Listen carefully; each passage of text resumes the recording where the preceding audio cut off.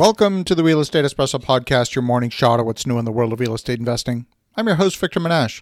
This is the weekend edition where we interview notable people from the world of real estate investing. Today is no exception. We have an amazing guest. He's a repeat guest. He's none other than Mr. George Ross. George is an icon in the world of New York real estate. At 92 years of age, he's been in business for over 60 years. He's the author of 2 best-selling books on real estate and negotiation. He taught at the law school at NYU for over 20 years. He was the managing partner in a major law firm in New York, and he's well known for having represented some major families in the New York area, including the Wilpons family that used to own the New York Mets, Goldman and DiLorenzo, that's Saul Goldman, who was Mr. Real Estate in New York before the Trump name became well known, and then, of course, his role as executive vice president in the Trump organization. He's one of the wisest men I know, and on today's show, we're talking about how to make sense out of the inflationary environment that we're in. Listen to my conversation with George Ross. Good evening, George. How are you? Okay. All things considered, I'm fine.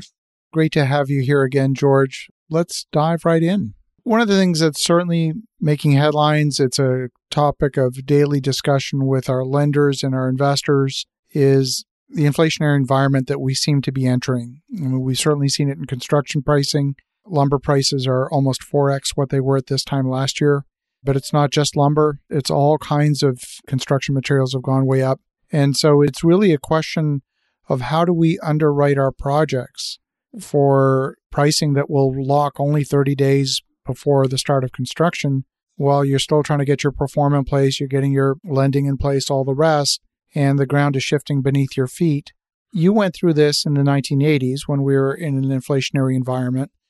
How did you deal with it then? Because, interest rates were high, inflation was high. Well, you got it. But what you think you're going through now is just, I think this is pent up buying. That's what it is.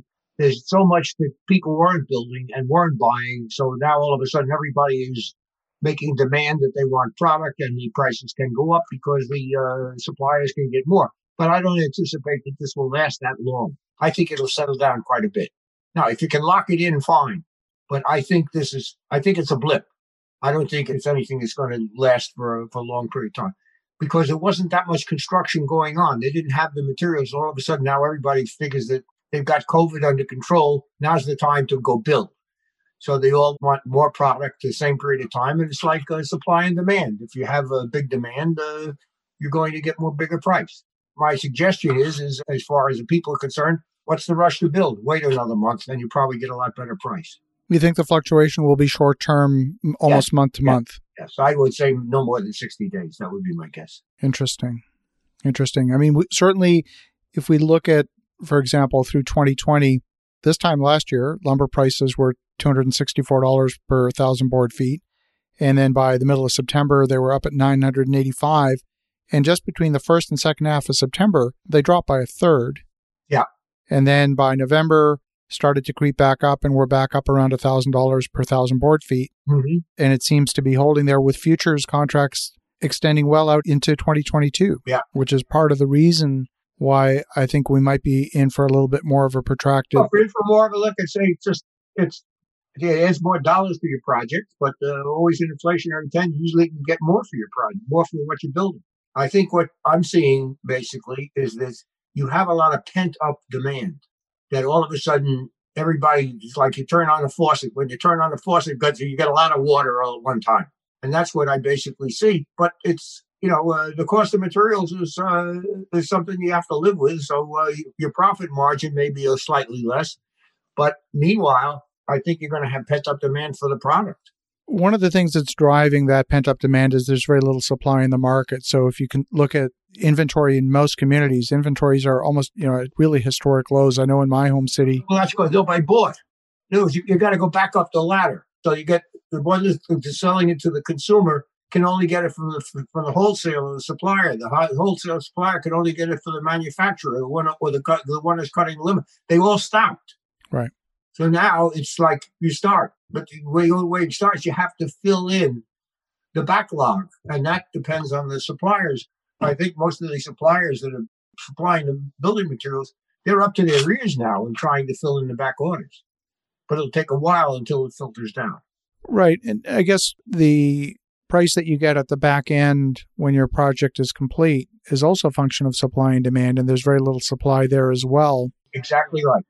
I think what will happen is that it'll not disappear, but it'll be absorbed. So what will happen, what's going on, what you're indicating is occurring, and it's true, is everybody else that's want to build has got the same problem.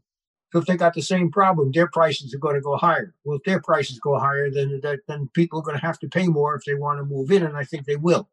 They're going to have to live, and it's not so dramatic. If you figure out what the cost is of lumber and your total cost of the job, it can't be a huge number. Correct. Yeah, absolutely. I mean, normally your lumber cost, your framing cost might be between 15 and 17% of a project. Yeah.